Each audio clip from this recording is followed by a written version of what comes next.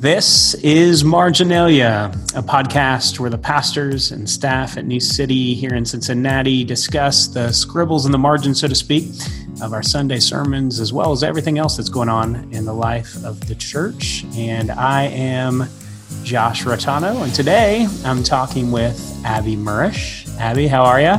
Doing well. Happy to be here. Still in quarantine, still in your house. Yes, safe at home. That's how I like to brand it. At home, that's nicer. And also talking with Pastor Ryan Zhang. Ni hao. Hello. Very good. And our joined by our good friend Jacob Sama. Jacob, how you doing? Doing great, Joshua. How are you? You are recording from your...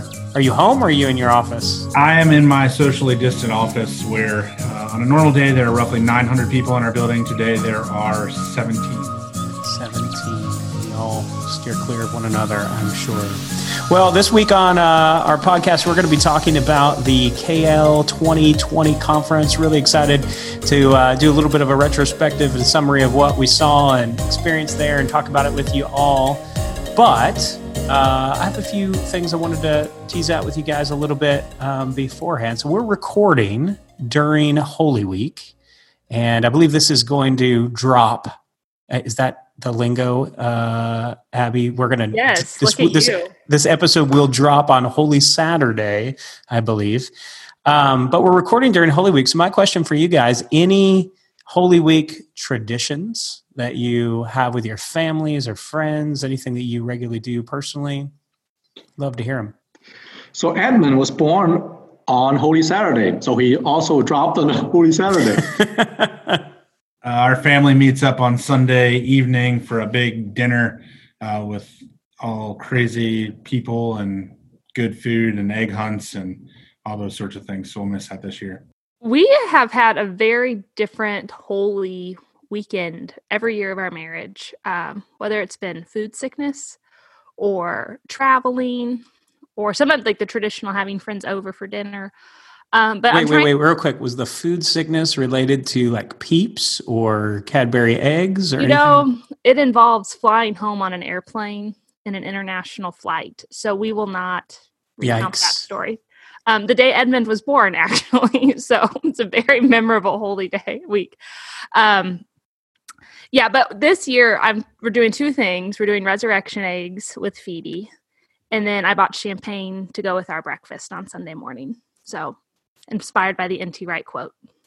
Oh, very good.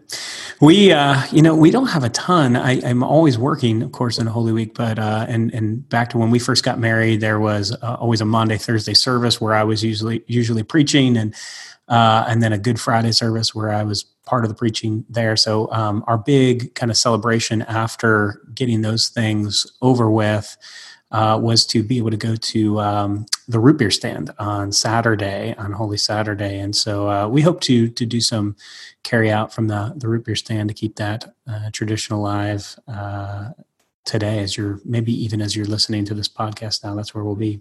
It's not heard that traditions are peer pressure from dead people. What do you think about that? It's also, guys, it's National Garden Week. Abby, you told us you're starting your garden this year. How's it coming? I have seedlings, so I feel like that's progress, and I'm excited about that. Jake, you're kind of a gardener, huh? A little bit? No, not really. Oh. Used to be. It died a long time ago with all of the plants. April 9th is Winston Churchill Day, and one of the true delights of the legacy of Winston Churchill is an insult generator that you can find on the internet, where you can come up with your, some version of a Winston Churchill insult. One of my favorites was Bessie Bradbook, who's Churchill's nemesis, would you say, perhaps a public opponent. At one point at a party, she said, "Mr. Churchill, you are drunk." And he said to her, "Yes, but tomorrow I'll be sober and you'll still be ugly," which is not kind, but very funny. And if it came as quickly as the historians will make it seem like, it's a pretty quick wit. Saturday is 8-track tape day Any of you guys ever own an 8-track of any kind? No. Ryan, do you even know what an 8-track is? Yeah. I have no idea what that is. After records and before cassette tapes, there was something very briefly called the 8-track. My brothers had an 8-track deck in their car. I remember them driving me around when I was a small child, and I'm quite a bit younger than my siblings, and I remember the old 8-track.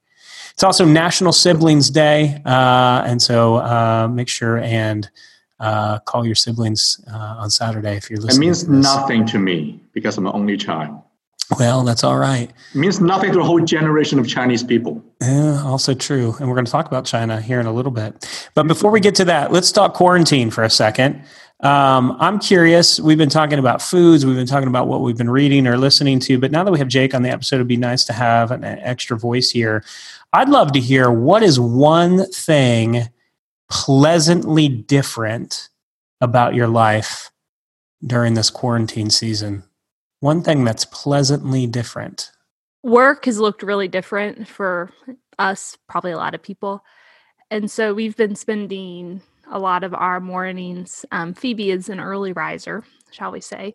So, but she loves just to putter around her bedroom and look at books and open cabinets. And so Mike and I take our books and Bibles and coffee into her room early in the morning and let her putz, and we read and drink coffee. So that's been a lovely change of pace. That does sound great. I haven't worn a suit in 2 weeks, so that's been pretty fun. I get to wear jeans to work, which hasn't ever happened. For those of you who can't, we are on a Zoom call. We can see each other. Obviously, you guys can't. Jake is in a cut-off mesh tank top right now while he's recording this.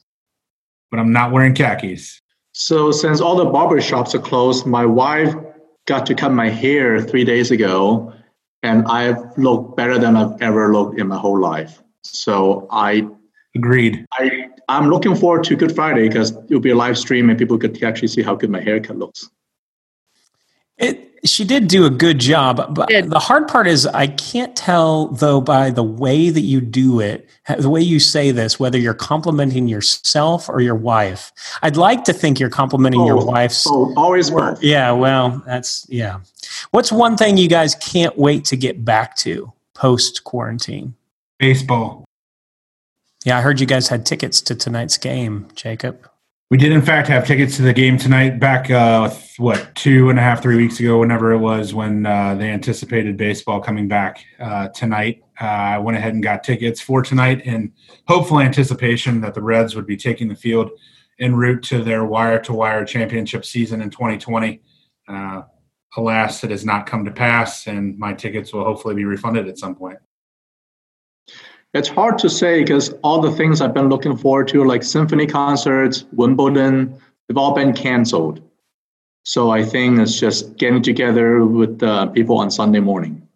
Yeah, I've missed Sunday mornings a lot. And then just things like having friends over for dinner. That's been one of a big thing I've missed. Yeah, so I'm excited for that. I feel like I got Jesus juke there a little bit. I mean, I miss church too, but I also miss baseball.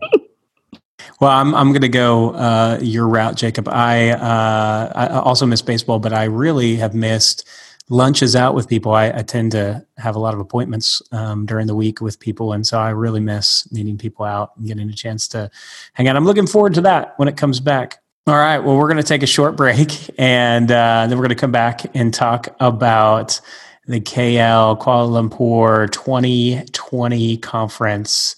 So we'll take a break and hear from a word from our sponsor. So Josh, who's our sponsor this week in our time of pandemic? This week's episode of Marginalia is brought to you by Tushy. Tushy offers a complete line of bidet products for all the modern bathroom needs. Everything from a bidet that clips onto your toilet seat to bathroom ottomans to bamboo toilet paper. Transform your restroom into the best room with Tushy. Now, I read an article about Tushy, you guys. One, that their sales have quadrupled during the coronavirus time. But also, I did not know this, they have they have a couple of products, but they have the Tushy Classic, which is a single temperature bidet that you clip onto the your existing toilet. But they also have what's called the Tushy Spa, which is a temperature control bidet feature, which sounds better to me if you have to choose between the two. But sounds like a handy thing. We're glad to have them as a sponsor this week. So check out Tushy. Transform your restroom into the best room. KL 2020 is what we're talking about on the show today. And Ryan and Jacob and I had the opportunity to travel to Kuala Lumpur at the very end of January to take part in this conference. And so, Ryan, maybe you could tell us just a little bit first, even before we get into the specifics of the conference. Could you tell us a little bit about China Partnership? New City Church has developed a relationship with China Partnership. So tell us a little bit about what China Partnership is, and then also your relationship. What do you do for the organization? So China Partnership is one of the organizers involved with the conference. As the name mentioned, reflects China Partnership. So it's missions to China, to the Chinese people, mostly to the house churches in China.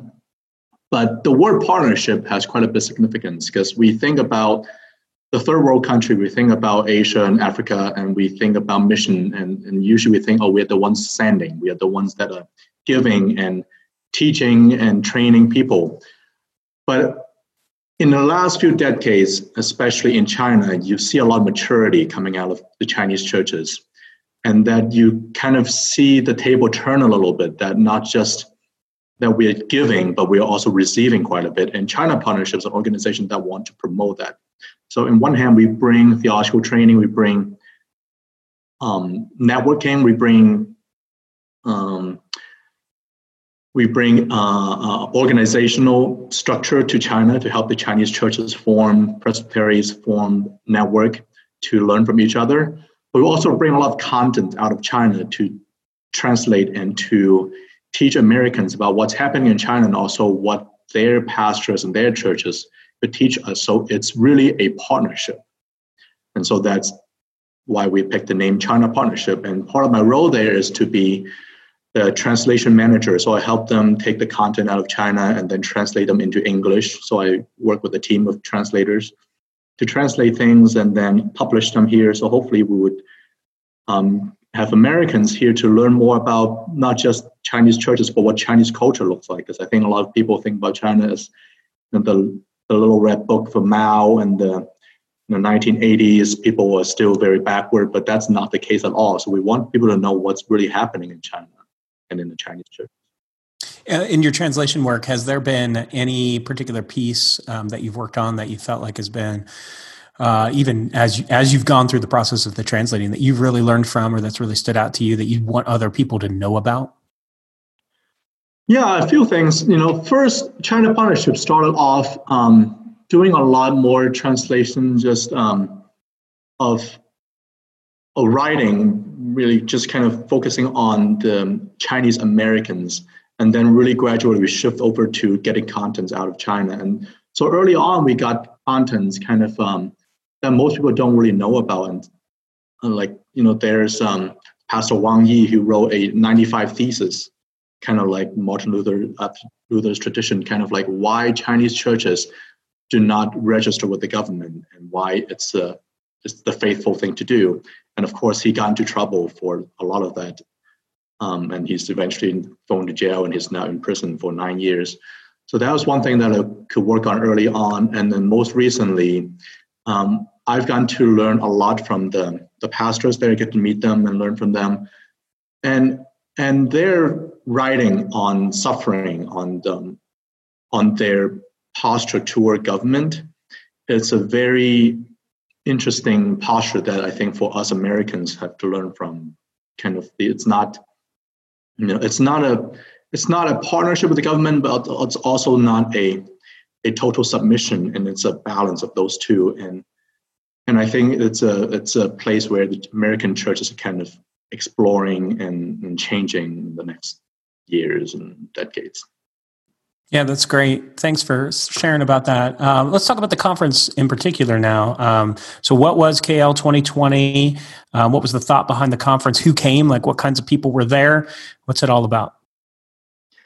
So the conference is a big conference that happens every 3 years. The first one was in Hong Kong, and Tim Keller went to speak to that. There was about 1,000 people, maybe about 1,000, 1,500 people. And then the second one happened 3 years later, also in Hong Kong, and John Piper, Paul Tripp went over and speak in that conference. And this one was last 3 years later, 2020. And this one happened in Malaysia, and it's about 3,500 people. We were expecting 5,000, but over 1,000 people couldn't come because of the coronavirus. And Tim Keller and Don Carson came over. And this one has a more international feel to it, because in Hong Kong, it was still Chinese territory, but now it's in Malaysia.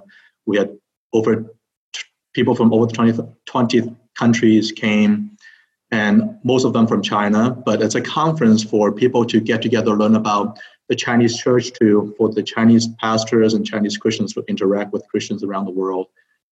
And the president of China Partnership said this, and kind of stuck with me, is that in America, Americans have conferences all the time. You could go to gospel coalitions, you go to Together for the Gospel Conference, you go to Urbana, all that.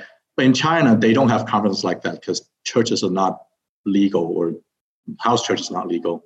So this is really a time for the Chinese church to get together, for them to have a family reunion. And it's a great privilege for us in America and from other countries to really participate and to join this family reunion. I've got a quick question. The 20 other countries that were represented at the conference, were those church leaders from those countries, or people who just wanted to support the conference in some way? Different people, some mission agencies, some pastors who want to see what's happening in China. I think most of them are people who have some sort of connection with Chinese churches. Let's talk about the location for a second, because I understand that was carefully chosen. You mentioned the shift from Hong Kong to Kuala Lumpur in Malaysia. What was it about Kuala Lumpur? And here we are in Malaysia with a huge, enormous group of Chinese Christians. Is there a tie there other than geographic proximity? What's the significance of Kuala Lumpur? I think the Chinese population helped to have organizers and volunteers to help host the conference. The Chinese population in Malaysia. Malaysia, sorry. Yeah. So other than the Malay people, the Chinese is the next largest ethnic group in Malaysia. Is that right? That I'm not sure. There are a lot of Chinese, a lot of Indians, and it's a quite diverse city. I was shocked by how diverse it is. And I think logistically, Hong Kong has become more and more difficult. And it's really God's providence how this conference happened. If we had been planning in Hong Kong, also last summer, there were a lot of riots and protests in Hong Kong, so it would put a major obstacle to the conference. And then in January, with the coronavirus happening in China, and Hong Kong it was in lockdown, and it was very tight control. So that conference wouldn't happen if we chose Hong Kong. So how God ordained us to go to Malaysia and to use that location as a bridge to the West and to the other parts of the world, that was a strategic choice. But at the same time, there are a lot of other unforeseen circumstances that make that choice more providential. What did you think? I don't think any of us, Jake, Ryan, nor myself, had been to Malaysia before. How would you characterize it? What was it like? What was your experience like? It was interesting because Kuala Lumpur is a huge city, so it was not unlike some of the more metropolitan cities in Cincinnati or in the United States, but it was completely culturally different. Is this not the question? You're laughing. I'm laughing because you said cities in Cincinnati. I was going to reference Norwood. Much like Norwood, Kuala Lumpur, Cosmopolitan Center. Right. All right. So should I start over now that you made fun of me? Just keep going. It won't be the last time that we make fun of you. It's a huge metropolitan area. It's very spread out, super cool buildings. The Petronas Towers are there, which I remember from Mission Impossible. So that was cool to see those. And so it was a really great experience to be, halfway across the world and just experiencing something so different than I'm used to. Same for me. I've been to Tokyo before, but other than a summer spent in Japan 20 some years ago, this was my first trip to Asia since that time, and so it was a great chance to be there. And I think, having read a little bit on the front end, particularly about sort of the colonial area of Malaysia, there were some helpful insights maybe there, but I don't think anything prepared me for the modern nature of the city. I mean, it's so different than traveling in Europe or traveling even in the United States. Europe, of course, you have 1,000-year-old buildings. In the U.S., you have several 100-year-old buildings, but you have these very, very modern cities in Asia, and Kuala Lumpur is certainly a great example of that. And in some ways, it's just astounding the way things are set up, the grid in which the city is laid, and it feels. I mean, it feels in some ways like the future when you're in a place like that. The sheer size of the skyscrapers and how close they are to one another, and how many people are crammed into small areas. It's really fascinating, to see that. Also, just I don't think I was prepared for what an incredible mix of, and I should be, I suppose. You hear about just the cosmopolitan nature of global cities in general, but how many different kinds of people there were. You could walk through a side street and you very much thought you were in Malaysia. You turn the corner and you might have been in Prague or some side street in Paris, given the way people were dressed and the way some of the shops and coffee shops were oriented, or restaurants and so on. Jacob, you're a bit of a foodie, and you tried a lot of foods while you were there. What was one day in particular you had, at least I think, a personal record? How many different animals did you eat that day? 13 different animals in that one day. It was pretty great. Ryan, wait, can you list them? Do you know them off the top of your head? Not off the top of my head, Josh. This was months ago now, and lots has happened since then. But yeah, dog. No, I was kidding. I believed you. I know you did. That's great. It wasn't bad.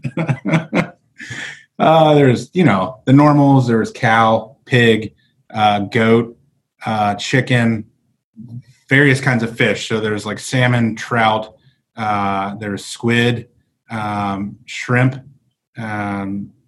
deer, frog. What are the other weird ones? I think we had lamb was there, right? Did you mention lamb? Yeah. And there were 2 others. It was great. We had some laxmi, which I still can't say, from a guy named Baba Can Cook, who is a local celebrity that Josh made me take a picture with. So that was pretty fun.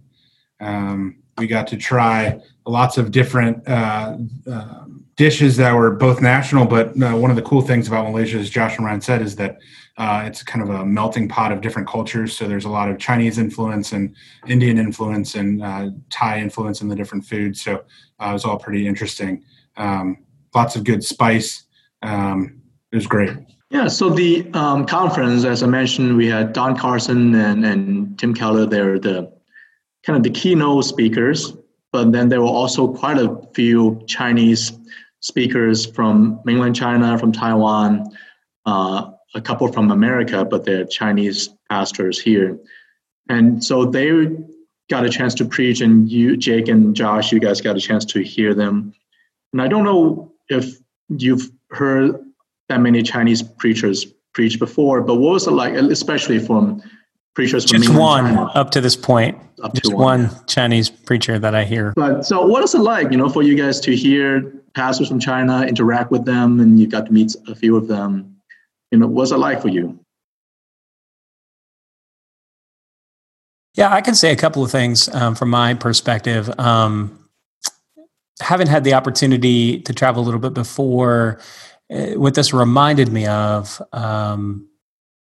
is how what a great uniting factor it is to recognize the sheer global nature of the Church of Jesus Christ. And what I mean by that is not only that we all use the terminology of Christianity, but there is a real sense in communing with and connecting with people from around the globe, and in this case, pastors in particular, that there really is a transcendental nature to the Christian gospel and to God himself. In some ways, it's a little bit like reading things from history as well. Like at the times that I've read, I can read Augustine, for example, Augustine's Confessions. And he's so far removed from my experience of daily life, 4th century, North Africa, verse 21st century United States. And yet I read Augustine and I recognize his God as he's writing about it. And I feel the same way as I heard these Chinese pastors preach, that there is a shared sense of awe and wonder and conviction and love for God that exists, that transcends so many other differences that would make it very difficult to possibly connect in any other way. And so this was for me just a reminder of the global nature of the church and just the wonder of the gospel. I think for me it was a relatively humbling experience in that I've grown up as an American kid steeped in American theology and all of these things where America is the greatest. And so to go all the way around the world and to hear nuanced thoughts and learnings, not only from personal experience, but through gleaning theological truths from God's word, from pastors that were, like Josh has said, speaking the same language, but look different than what I experience typically, was in a lot of ways really humbling to realize that, we don't have the corner on the market of God's truth. Other people throughout the world experience God in their daily lives, and I can learn from that. And so to experience that was helpful and at the same time humbling. C.S. Lewis has this introduction to Athanasius' on the Incarnation. And in the introduction, Lewis writes, he says something, I'm paraphrasing here, but he says that he encourages you for every living person you read to read something by a dead person. And the reason he says that is he says, you gain insights from people who exist in a different time and place and culture. And it's not as if those people in the different time and place and culture are always right and the living people you would read, your contemporaries, are always wrong. He says we all have blind spots, but the thing is their blind spots are different than what are more naturally our blind spots. And by reading widely and experiencing people beyond your normal tribe and or culture and time, you get so much of a fuller picture of a better way to see the world, but also a better way to understand God and in the Bible and God's revelation to us. And I think that was definitely the case for me as we were there at this conference. I'll say too, I think there is a lot for the Western church to learn from the Chinese church. And Ryan, you alluded to some of this already. And maybe Abby, are you trying to jump in here? Yeah, That's my question, kind of. So. Okay, go ahead. Yeah, go. Yeah, so my question is for you all, how did this experience of both being in Kuala Lumpur, then specifically at the conference, shift the way you view church in America as a whole, and then specifically our work at New City? And did you see any blind spots? And how is that informing just the way you think about things? There's a conversation, I think, happening in the United States now about what does it look like to do ministry in a place in American society that the church hasn't had here, maybe ever, but certainly not recently. In other words, the American church has enjoyed, if not a privileged place in society, at least a central place, a culturally central place in the United States. And I think we all recognize that the times they are a-changing when it comes to that. And so we're trying to figure out what does it look like to be a faithful church that exists more on the margins of society. The great thing is we don't have to figure that out all on our own, because there are plenty of examples in our own history. I'm thinking of the African American church in particular, but certainly around the world. And the Chinese church is a great example of that, of how to live faithfully on the margins of society. And so I think we would be myopic and probably just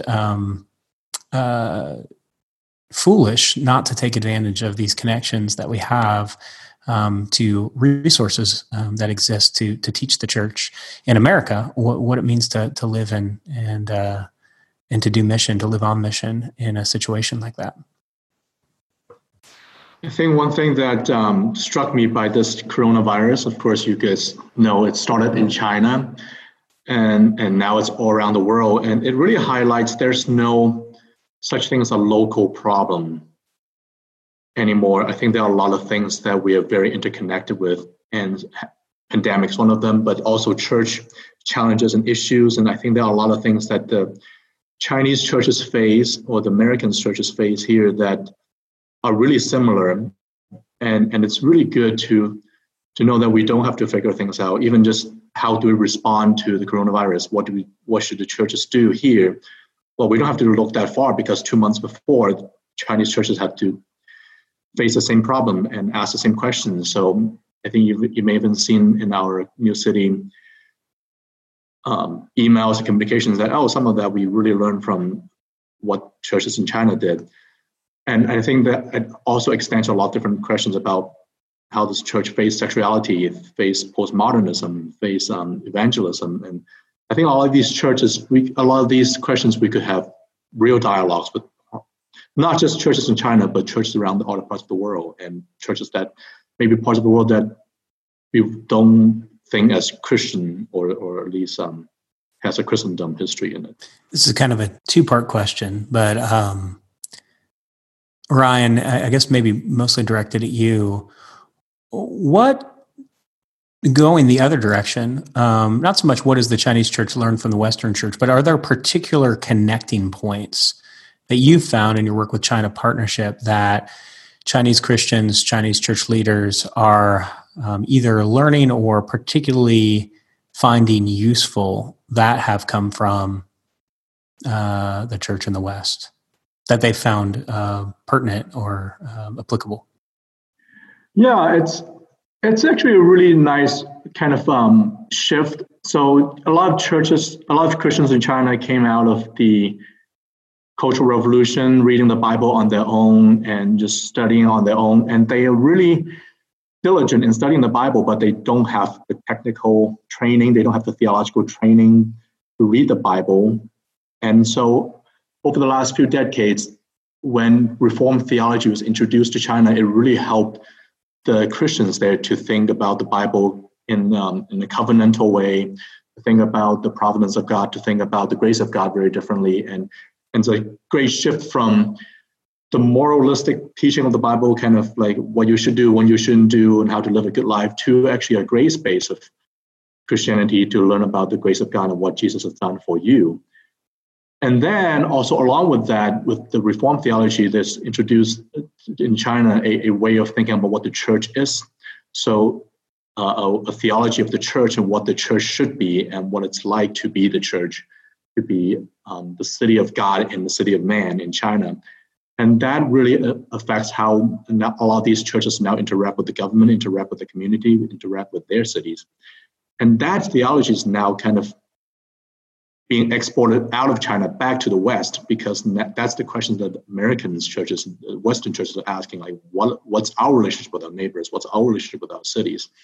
So you kind of see this kind of importing, exporting of Reformed theology out of China, especially the theology of the church. I'll say that I tuned in to some of the live stream of the conference, and it was really fun to hear the pastors who presented, because they did a good job of kind of parsing out the strengths of each church and drawing those connections. So if anyone has a chance to listen to some of those talks, I highly recommend them. Ryan, why don't you ask that global missions question you were going to ask? Yeah, so as we were talking, we've talked about learning from China and being at a conference with such a diverse city and with so many people represented from other parts of the world. How does that affect Josh and Jake, your view of global mission in general? So not just missions to China, but global mission. I think for me, one of the things that kind of was a little bit of a paradigm shift was that I think I was ministered to more by going than by anything I brought. So there was some transition for me where I thought to myself, a lot of my participation in global missions has been what I'm bringing to the people I'm coming to, versus thinking about what I can learn when I'm in places. So obviously with some of my involvement with Back to Back, we always say that the folks are impacted more by coming on the trip, and they go home being changed by the experiences they've had. But even in that, you still kind of feel like, hey, I went to help these kids who don't have parents involved in their lives, and maybe orphan kids. So, there's some sense of I'm still doing something. I'm still the one bringing the value. And what I learned on this trip was more that, what I can benefit most by is potentially bringing back to here, to America, what I learned when I was there. I'm not sure this is a new concept for me, but I think further enriched my understanding of the mutuality of partnership across the world with regard to the church, just how much we have to offer each other. And what a more beautiful picture we have of what God is doing in the world when we get little glimpses from around the globe, but then also how small the world is in some ways. There are certainly differences rooted in culture and history, but also a lot of what's happening in global cities is happening in cities in the United States as well. And in some very real, tangible ways, church planting feels like church planting almost anywhere. There are significant contextual differences. I don't want to diminish those, but many of the challenges are pretty similar. And one of the highlights of the trip for me was a breakfast that a few of us had with a growing partner who had planted a church called New City Church in Mumbai in India. And we get to spend some time with Anand and his wife and just talking church planting there. In many ways, it's a familiar discussion about the challenges of the first few years of church planting, about how to care for your people well, how to balance the needs that exist within the body with wanting to serve and love the city. How do you engage the unchurched and at the same time bring the gospel to bear on folks who've known Jesus for quite some time? And it was fun to just talk ministry with somebody who's doing it about as far away as you can around the other side of the globe, but with many of the same challenges and difficulties, and frankly, some creative solutions that we would do well to think about employing where we are. So, yeah, mutuality, I think, is how I would describe that. So maybe let me ask just Josh and Jake, and I'll answer myself too. What's your favorite moment from the conference? And for Abby, even though you didn't attend to it, like as you hear us talk about the conference, what's one of the favorite things you've heard from our reflection?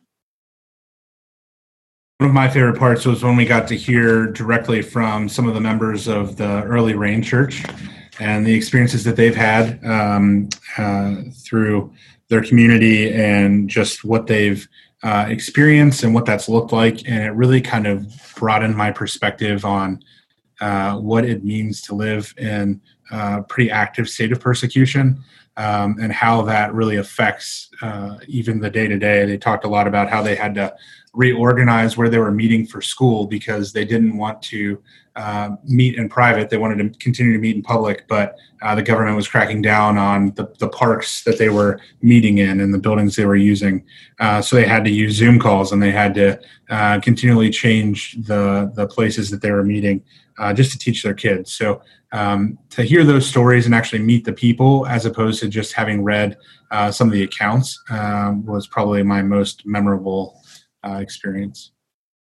And just a context, Early Rains, the church in Chengdu, China, it's a huge crackdown by the government, and the pastor was Wang Yi, the guy that I mentioned earlier, is now in prison for 9 years. I really still think about, even months later now, a sermon that you translated for Ryan from a Chinese pastor from the book of Daniel. And the sense, of course, the context is Daniel in Babylon and trying to live faithfully in a city where his values are not upheld or allowed in some cases, but certainly are not. There's no incentive for him to continue to follow the Lord other than that he believes it's true. And so watching just the exposition of the text was wonderful, but the application and then knowing the context that the pastor who's preaching this is in a very real situation that feels not unlike the experience that Daniel has of a government that is not interested in seeing him flourish as an individual or their church in any way, and in fact would like to prevent some aspects of what they do from occurring. And that testimony of faithfulness on the part of the church in China continues to encourage me as we think about what does it mean for us to be faithful witnesses to the gospel, hopefully in a winsome way in our culture, but in a way that in many respects is still called to contrast the way of truth and life in Jesus Christ from the way that the rest of the culture in America that would tend toward idols of money and sex and individualism and self-expression, to continue to live as much like Daniel and his friends in terms of understanding our role as contrast to the broader culture. So I love that and still feel convicted by it.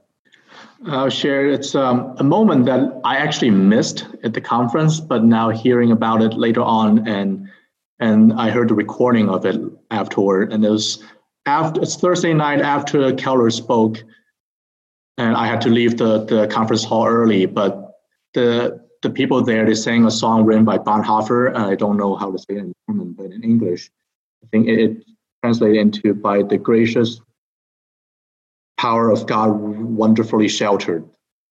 And it's a song that Bonhoeffer wrote in prison about the power of God sheltering them as they expect a new year, as they welcome a new year. And the conference happened on Chinese New Year, and you hear these Christians, believers, came from China, going back to China, expecting to be further persecuted. One of the pastors, apparently he kind of broke down and wept during the whole song.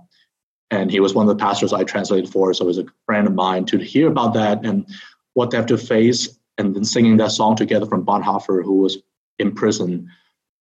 And kind of a powerful moment to know the courage of the Chinese pastors and believers, but also to know the faithfulness they have in singing that song together, the unity and the courage, and to also trust in the faithfulness of God. I think that it's a powerful moment to imagine and to listen to. I was just going to say, kind of to Jake's point, hearing accounts of the conference and just accounts of the Chinese church, one of the big things in this season of us worshiping at home, and just how sad that makes me, and the tangible grief I feel over not being joined with other Christians regularly, has given me an opportunity to foster empathy for the Chinese church and churches elsewhere around the world who can't worship publicly.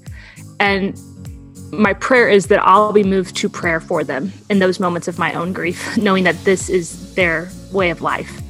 And so I would just encourage all of us at New City that we feel this deep burden of not being together, that we wouldn't wallow in that, but instead turn that energy toward God and that grief, and remember our brothers and sisters in China. All right, everybody. This wraps up our edition of the weekend edition of Marginalia. The other version of this podcast happens on a daily basis for devotionals based on our readings and prayers. Make sure and tune in to that. And until next time, wash your hands, FaceTime, text, Zoom your friends. Happy Easter, everybody. Christ the Lord who died lives again. Hallelujah. Amen. He is risen. Happy Easter. He is risen indeed. Tomorrow, if you're listening to this on Saturday. Bye, all. It's after Friday, but Sunday's coming. Oh man, you're gonna have a lot of editing to do in this one, Abby, I think.